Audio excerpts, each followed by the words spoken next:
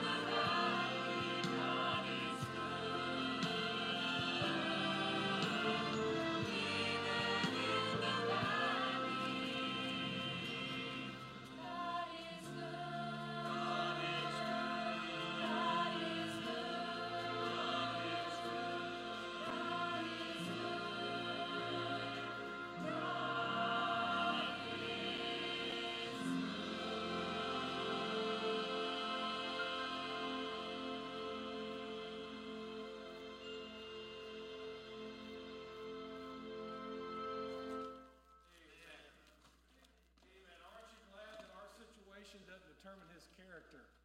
It's so good to see you this evening. Let's all stand together. Please shake hands with those around you. Let them know you're glad to see them here in the Lord's house.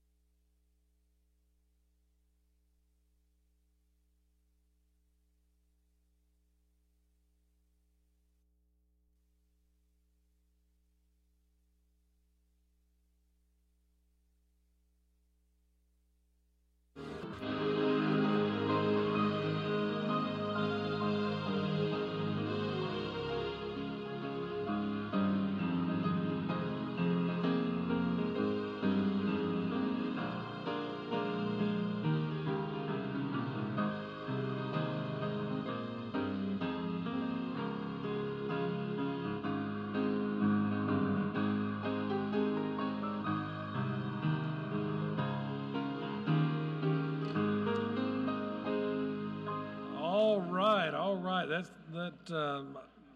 That was sounding so good. I was tempted to start singing, but I know you wouldn't have enjoyed it, so I didn't. Easter Sunday is just a few weeks away. We have 1,000 of these printed up. I don't know if you picked them up already, but on the one side, this side here is for the grown-ups. This is the real tame side. But then on the reverse side is for the kids. This is the giant candy hunt. We've got about 2 million pieces of candy over in the office, and those kids are going to tear through that stuff like a tornado in a windmill come Easter Sunday. We're going to do that down at the park in Eloise. We always go to one of the parks here in town, and that has been our go-to park. That's been a real nice place for us to take the young people. So we'll be doing that. There's 25 of these cards in each bundle. So pick up one of those bundles. Now that's 1,000 cards now. That's a lot. But let's make sure that we get every one of those 1,000 passed out. The teens will be working on teen visitation, going door to door, knocking on doors, inviting people to church, and we'll be doing some visitation during the week, knocking on doors and all. And we want to see the Lord's house full for a couple reasons. Number one, for souls to be saved. And then the second thing is because our Lord is glorified in the process of that. Herein is my Father glorified, that you bear much fruit. So we want to see souls saved, and we want to see our Lord glorified. So let's get these things and get them passed out there. Then also our devotionals, deep and wide devotionals. This will take you through April, May, and June. You do yourself good to pick one of these up and read through it. Take notes as you're doing that. And speaking of Bible reading, we just put the new schedule out. We just came through the book of Job, and you're familiar with all the trials that Job had there, but the victories that God wrought in the end. And now we go from almost to sorrow to sweetness in the book of Psalms. You're going to be 12 chapters a day this week, but you can do it. Those chapters are short in the book of Psalms, so pick those up back there. It's also posted online. Ladies Fellowship will be the second Thursday of April, the 14th at 6:30. Make sure you sign up back there, please. Good to see you this evening. Please say your hymn book, verse 71. one please stand and join me in singing in the chorus? God is so good. God is so good. God is so good. 71. God is so good. He's so good to me. He died for me. He died for me. He died for me. He's so good to me. He answers prayer. He answers prayer. He answers prayer. He's so good to me.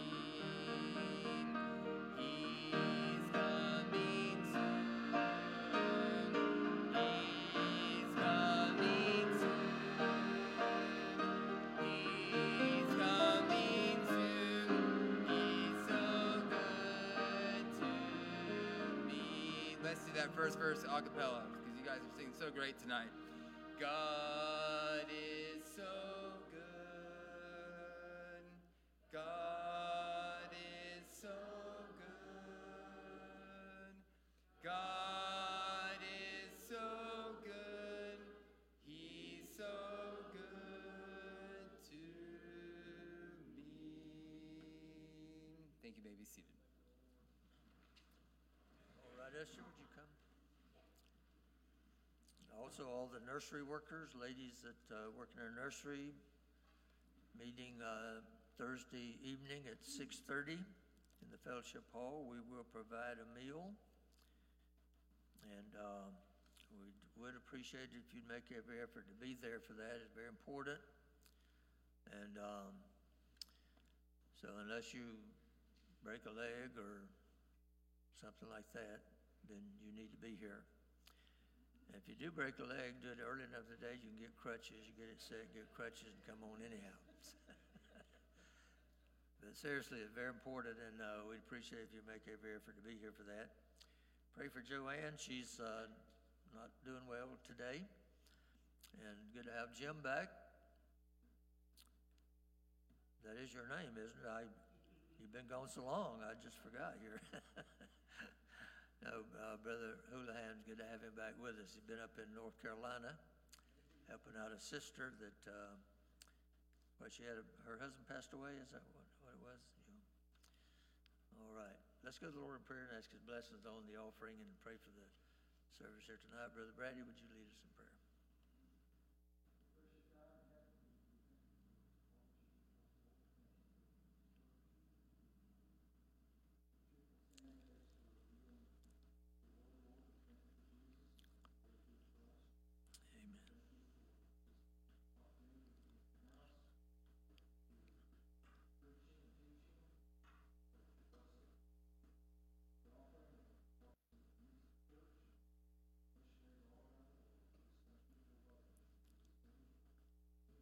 Amen.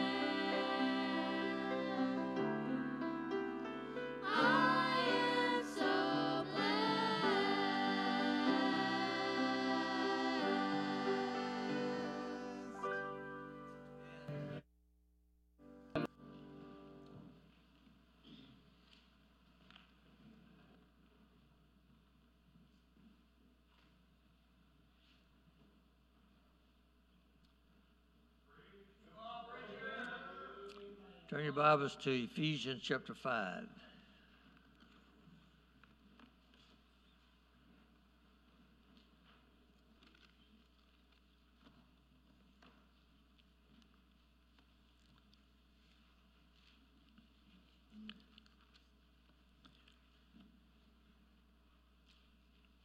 I want to talk to you tonight about a marriage.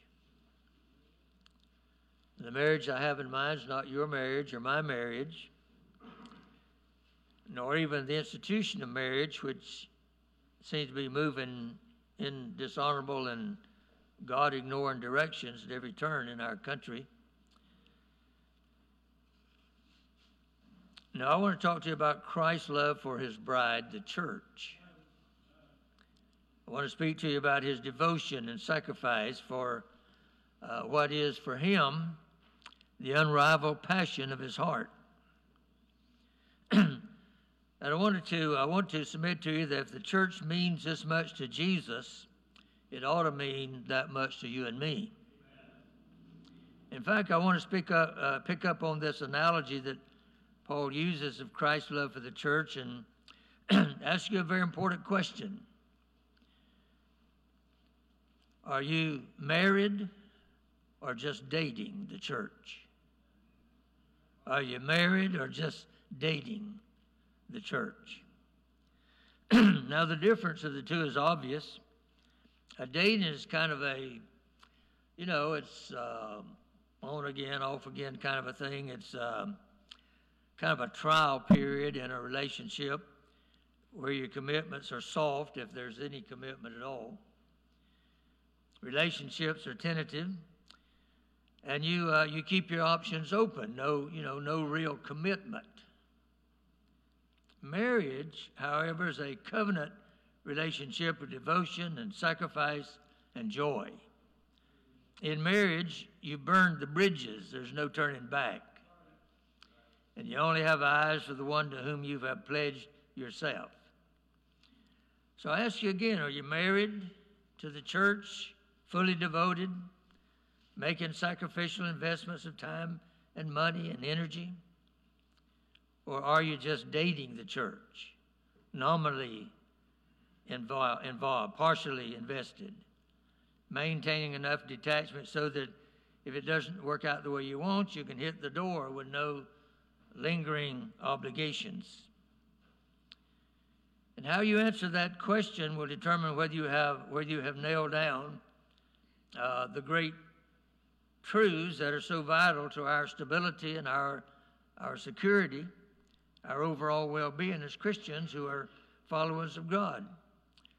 Truths that are worth believing, and I don't have the time to go into all of the truths, but just kind of skimming the surface, so to speak. The truth that the Lord, He is God. I'm afraid a lot of Christians have, seemingly anyway, have forgotten that. The Lord, He is God. Number two, the Bible is God's word to me. And number three, I'm a sinner who needs a great Savior. And number four, God has sent His Son Jesus to be that Savior. And salvation is a gift you receive, not a paycheck you earn. And the sixth truth that you need to nail down in your life is a personal commitment to a local church. Now, maybe that sounds a little self-serving for me to include this in a list of these vital, life-saving things that you want to place before the crisis comes. I mean, I'm a pastor, and so you expect me to say that, don't you? And I'm here saying that it's vital to have a strong, growing relationship with the people of God, where you can encourage one another, where you can pray for one another and bear one another's burdens and intervene when you see a brother or a sister lapsing into sinful patterns.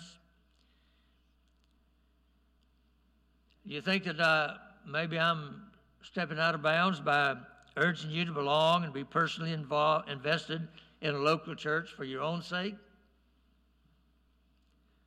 There are a lot of people that think so. Statistically, 1 out of 4 church attendees are considered church shoppers with no real devotion to any particular local church. An estimated 15 to 20 million Americans have said they're Christians but don't want to be a part of the church. And around 80% of American evangelical churches, now what they consider evangelical is people who believe the Bible is the inspired Word of God. They believe that salvation is free, that you're saved by grace through faith, that not of yourself, it's the gift of God. They believe in the local church, and all of those things, the fundamental things of the faith. But yet, 80% of American evangelical churches are plateaued or declining.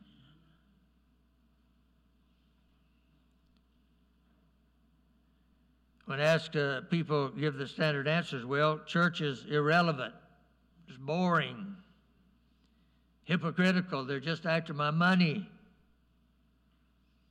Some claim to have been hurt by the church, but in further questioning, it wasn't the church actually, but some one person in the church. Too often, one person can say something and somebody will take that, the whole church is against me.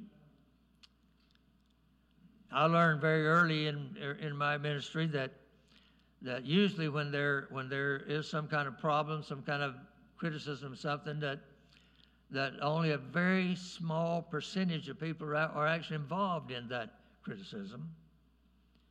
Usually 1, 2, 3, maybe 4 or 5 at the most. At least 95% of the church don't know about all that and really don't want to know.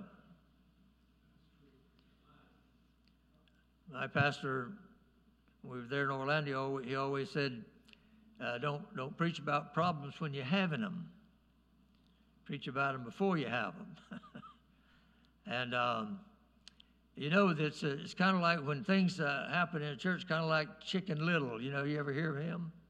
One drop of rain. So the sky's falling. That's usually not the case. I've always felt like this, and I don't know whether I read this somewhere or whether I thought this up myself. I don't know. But I've learned another thing, and that is that things are never as bad as you think they are at first. So see, all the good information you're getting tonight, stuff that I've learned by experience, and you don't have to pay a thing for it. It's all free. But maybe you're in that number. Really don't think the church is all that important. It's not a vital part of your life.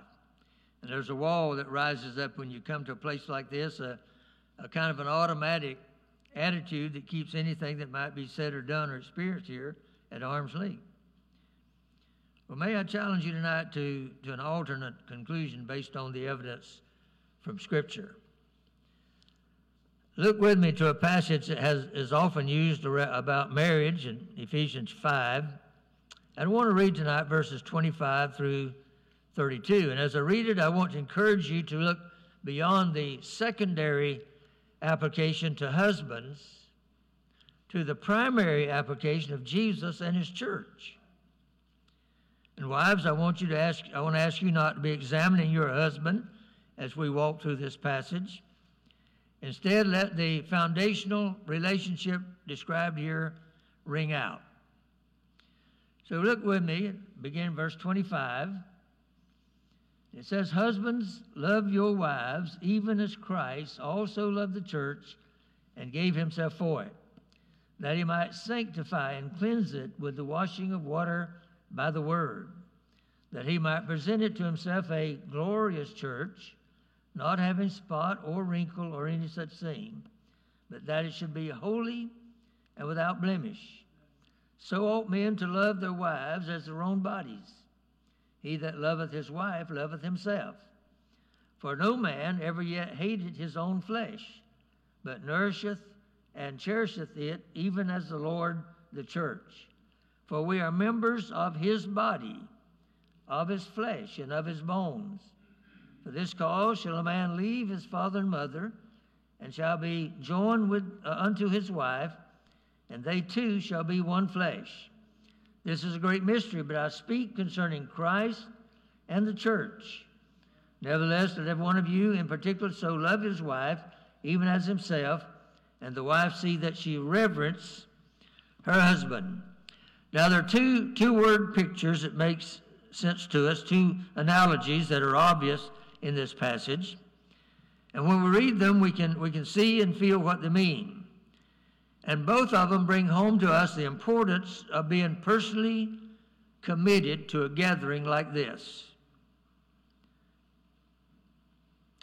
And the first thing here I want to call your attention is the church is the bride of Jesus Christ. The whole context of this passage about marriage has this model of Christ's passion for his bride, the church, as its foundation. And the point is powerful. Jesus is wholeheartedly, unconditionally in love with his church. You know, there's a moment in every wedding when the bride walks down the aisle to her groom and everyone rises to their feet and the music begins to increase and all eyes turn to see the bride, radiant, beautiful, adorned in white. She seems to float on her way to the man who has captured her heart. As a pastor, I have a unique vantage point for this special moment. I get to stand in the center of that aisle alongside the groom, so I get the best view in the house. I'll tell you what I like to do. I always like to kind of cut my eyes over toward the groom and look at his face. He's grinning from ear to ear in anticipation, unspeakably happy, lost in love for the one who's coming to pledge herself to him. Now listen, if you can see that look on the groom's face, picture in your mind that look, then you have a small understanding of the intensity of Christ's love for his church. It resonates through this passage. What stands out there, reading this article that I'd written this down, what stands out there is the sacrificial steadfastness of the heavenly bridegroom's covenant love for his bride.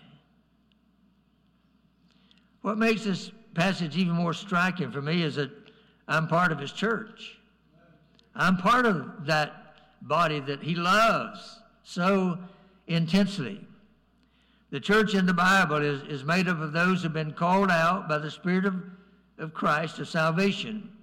The church is God's people. It's you and me and every believer in every place around the world who's put their trust in Jesus as their Lord and Savior. The truth is, when you read that Christ loved the church and gave himself for her, you might as well be reading, Jesus loved me like that. It becomes intensely personal to meditate on the words, Christ loved the church. Especially when I see that I'm included among those that he loves. And it strikes me when I see that word, and we're told that the Greek word for love there that Paul uses is the word agape. That's the noun. The verb is agapeo. And when I see that word, it immediately takes me to the cross. You see, that word refers to the absolute unself-centered sacrifice of Christ for my sake. God commendeth his love toward us in that while we yet sinners, Christ died for us. He gave his life. He gave himself on the cross that I might be saved. His love for me never quits. It never wavers, never weakens. And then I read that he gave himself for his bride, and I count the cost he has personally undertaken. And the wording here speaks of voluntary surrender and total commitment to the horrors of bearing my sins in his body on the cross to ransom me from being a slave to sin and take me to himself. In Brother Tony's message this morning, is something that he said, and it actually was kind of a theme running throughout the message that it spoke to my heart, and that's the reason that I'm preaching this tonight. I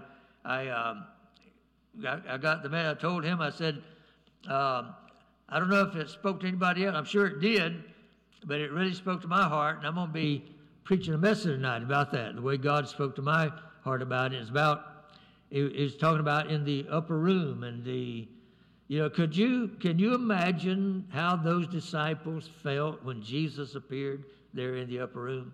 See, the last time they saw him, he was hanging on a cross, dying. And when he appeared to him, and I thought, I know it's not, we shouldn't take it as a surprising thing that out of the 25 most important rooms throughout history, that the upper room was not included in those 25. But I tell you what, if in the eyes of a Christian, that should have been either number one or number two. Very important, and you can imagine just how those disciples, how they felt, and the Bible doesn't record it this way, but don't you imagine that they were probably rushing to the Lord and falling at his feet and just elated that he was alive. And we're going to be celebrating Easter. Easter is every Sunday, the resurrection, but we're going to be celebrating the day called Easter in a few weeks. And that's what we're going to think about. We'll sing about that, and I'm sure all of the specials that day will be about he's alive. Jesus is alive. We don't serve a dead Savior. We serve a living Savior. And he's alive, and the reason I know that is because he lives in my heart.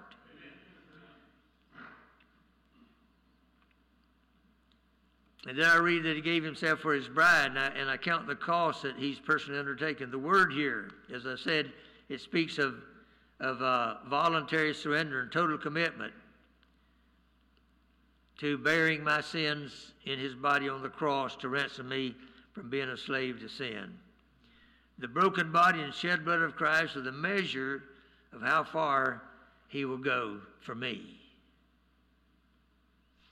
And I read that his holy love for the church moved him with purpose to make her holy, the church, cleansing her in the washing of water by the word.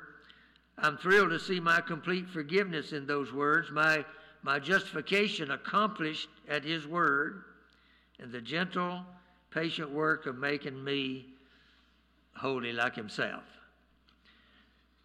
Be holy, for I am holy, Christ says. So Christ is totally committed to the church. He's totally committed to me.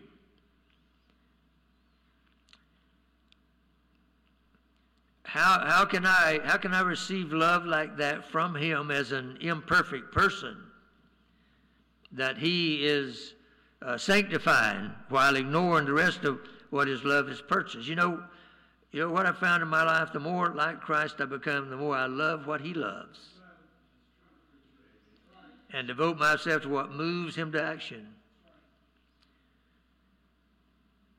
When people say, well, I'm saved, but I don't see the need of church, I have to wonder if they are really saved.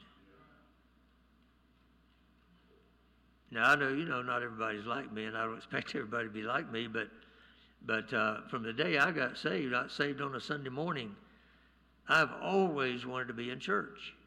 I can never remember a time, and it's coming April, be 64 years that I've been saved, and I can never remember a time that I didn't want to go to church. I love the Lord. I love the church that he died for. And I love being in church. I don't think you can be in church too much. When I first got saved, I wondered, why don't they have church every night? I would have come every night if they had church every night. But and the more that I've grown in the Lord, the more I love the things that He loves, the more I love the church. If you're going to be like Jesus, you won't date the church anymore.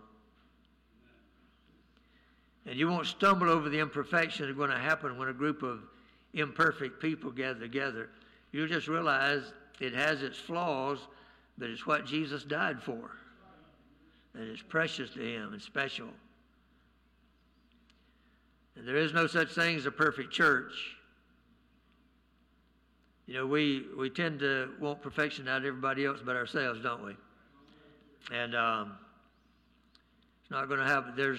As long as the church is made up of human beings, and that's what it is, the church is us, it's going to have its imperfections. But the Lord's going to clean all that up at the judgment seat of Christ, and we're going to be presented to Him as His chaste bride, the bride of Christ.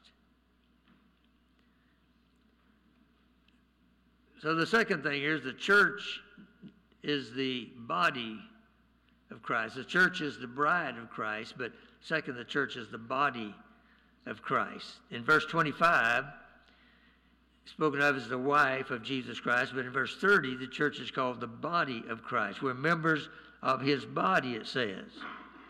Paul changes the imagery now to emphasize something important. The image of the bride tells us deep things about the devotion and love of Christ Jesus for us, His bride. The image of the body of Christ reminds us that we have an assignment to fulfill. When Jesus bodily walked this earth, He moved from place to place in a relatively small geographical area, doing the will of the Heavenly Father and securing the salvation of everyone that believes. Now, having ascended back to heaven, He still moves from place to place, only now it's on a global scale. And how does He do it? Through us. We are His body. And we are proclaiming the message of salvation. We have, Paul inferred that the things that the Lord did, that we will do greater. Because time-wise, we have more time. Jesus, His ministry only lasted about 3 to maybe 3.5 years. But for us, look at some of you here, you have been saved for 40 or 50 years. So we have had more time, and also we have a lot of things that Jesus didn't have when He was here on the earth. Didn't have automobiles, didn't have trains, you didn't have planes, you didn't have cell phones. A lot of things. You didn't have radios, television. You didn't have a lot of the things that we have now that we can use to get the gospel out.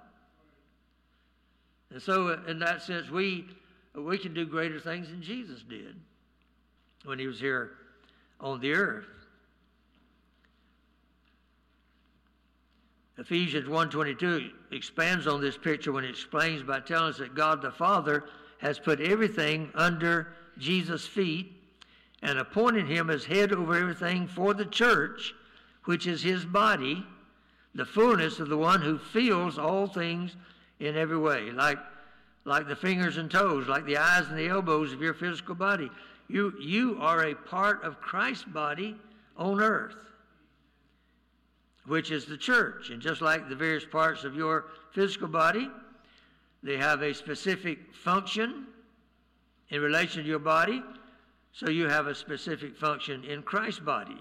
There is no unimportant member of the church.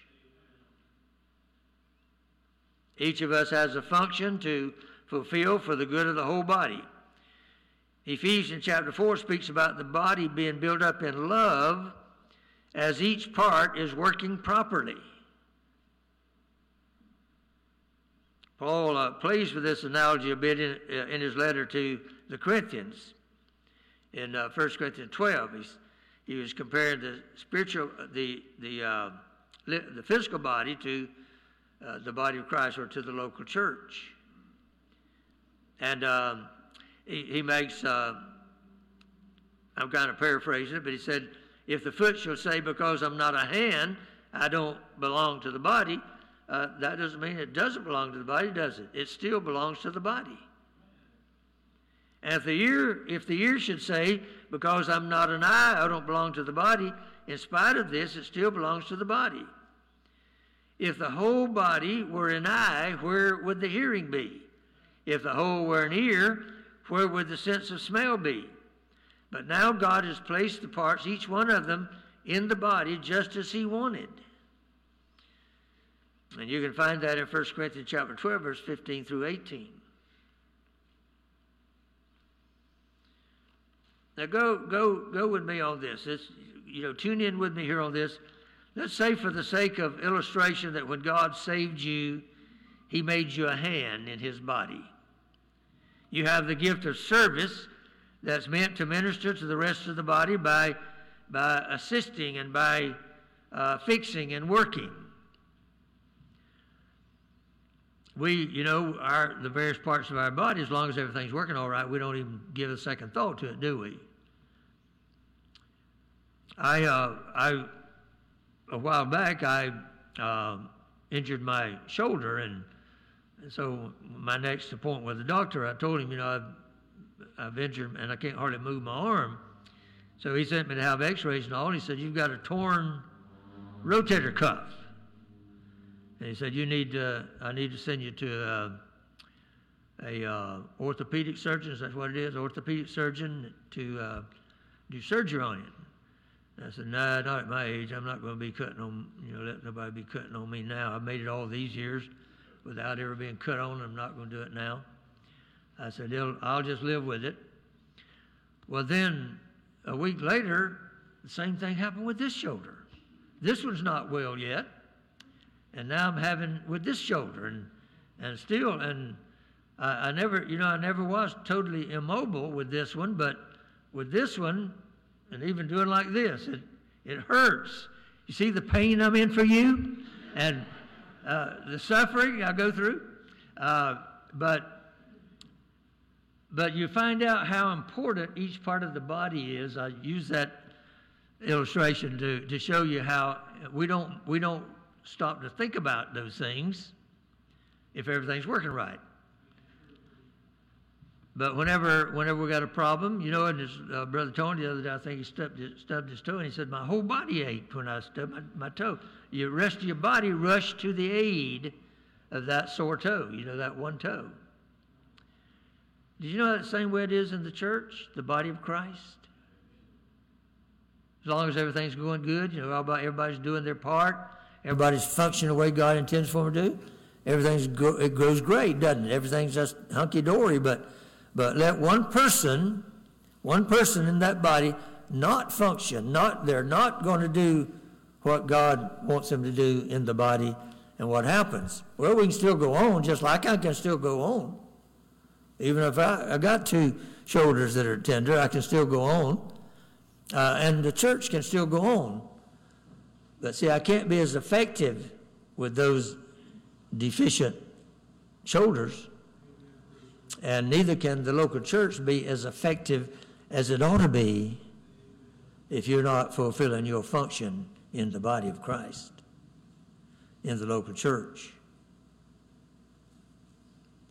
Each one of us has a function to fulfill for the good of the whole body.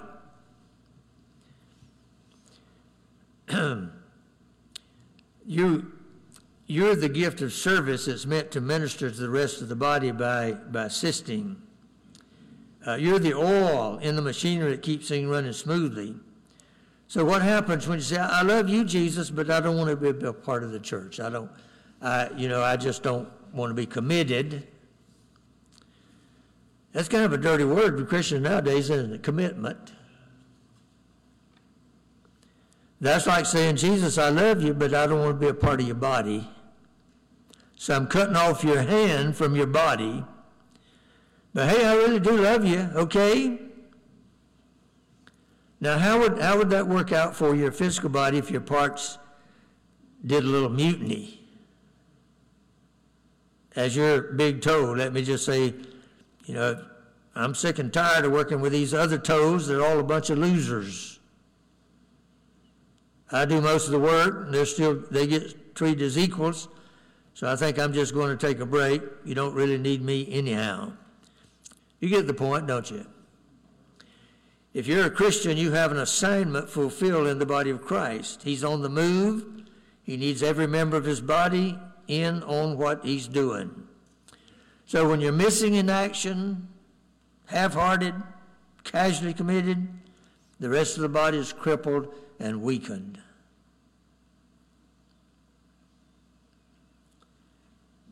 In Hebrews chapter 10, verse 24 and 25, it calls us to a different value system when it comes to the church.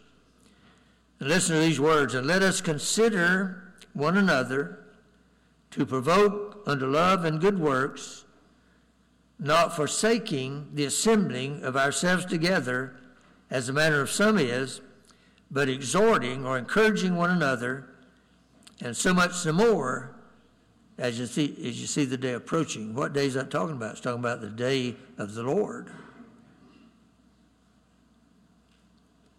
For this church to be all that God wants it to be, each member needs to be working properly, needs to be connected, needs to be participating, sharing the burdens and the joys together. Most of you here today are living examples of this message, and I can't thank you enough for your example and your partnership and your stewardship of life for his sake. But I want to also urge, if you're one of those on the margins who are just going through the motions, you're acting out of habit rather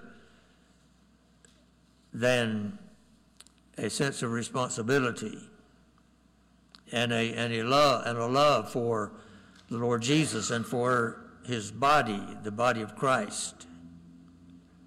I saw this little statement one time that I wrote down. It said, the church is a body, and I'm either a productive member of that organism or I am actively contributing to its dismemberment. Let me read that again. The church is a body, and I'm either a productive member of that organism or I am actively contributing to its dismemberment. So I ask you again, are you married or just dating the church? Would you stand, please, with the heads bowed?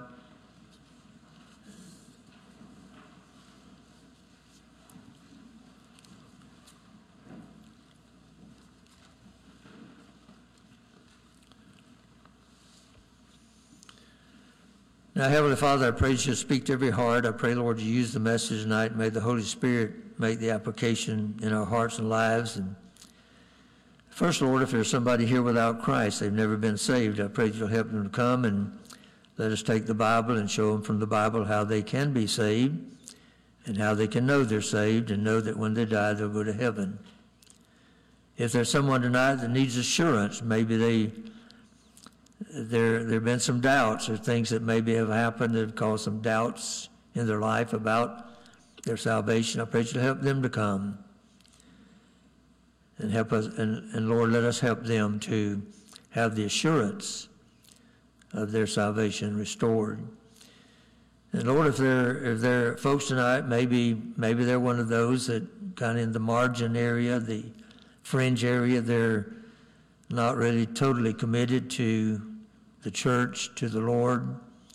I pray, Lord, you'll help them to come and surrender their lives to a life of commitment to serving you and doing their part in the body of Christ, which is the local church, and being the asset, the part that is needed to help us to be 100% in our service to and for the Lord. So speak to each person, each need, help each of us do what we ought to do, for I pray in Jesus' name. Amen. As we sing a verse of invitation song, we invite you to come.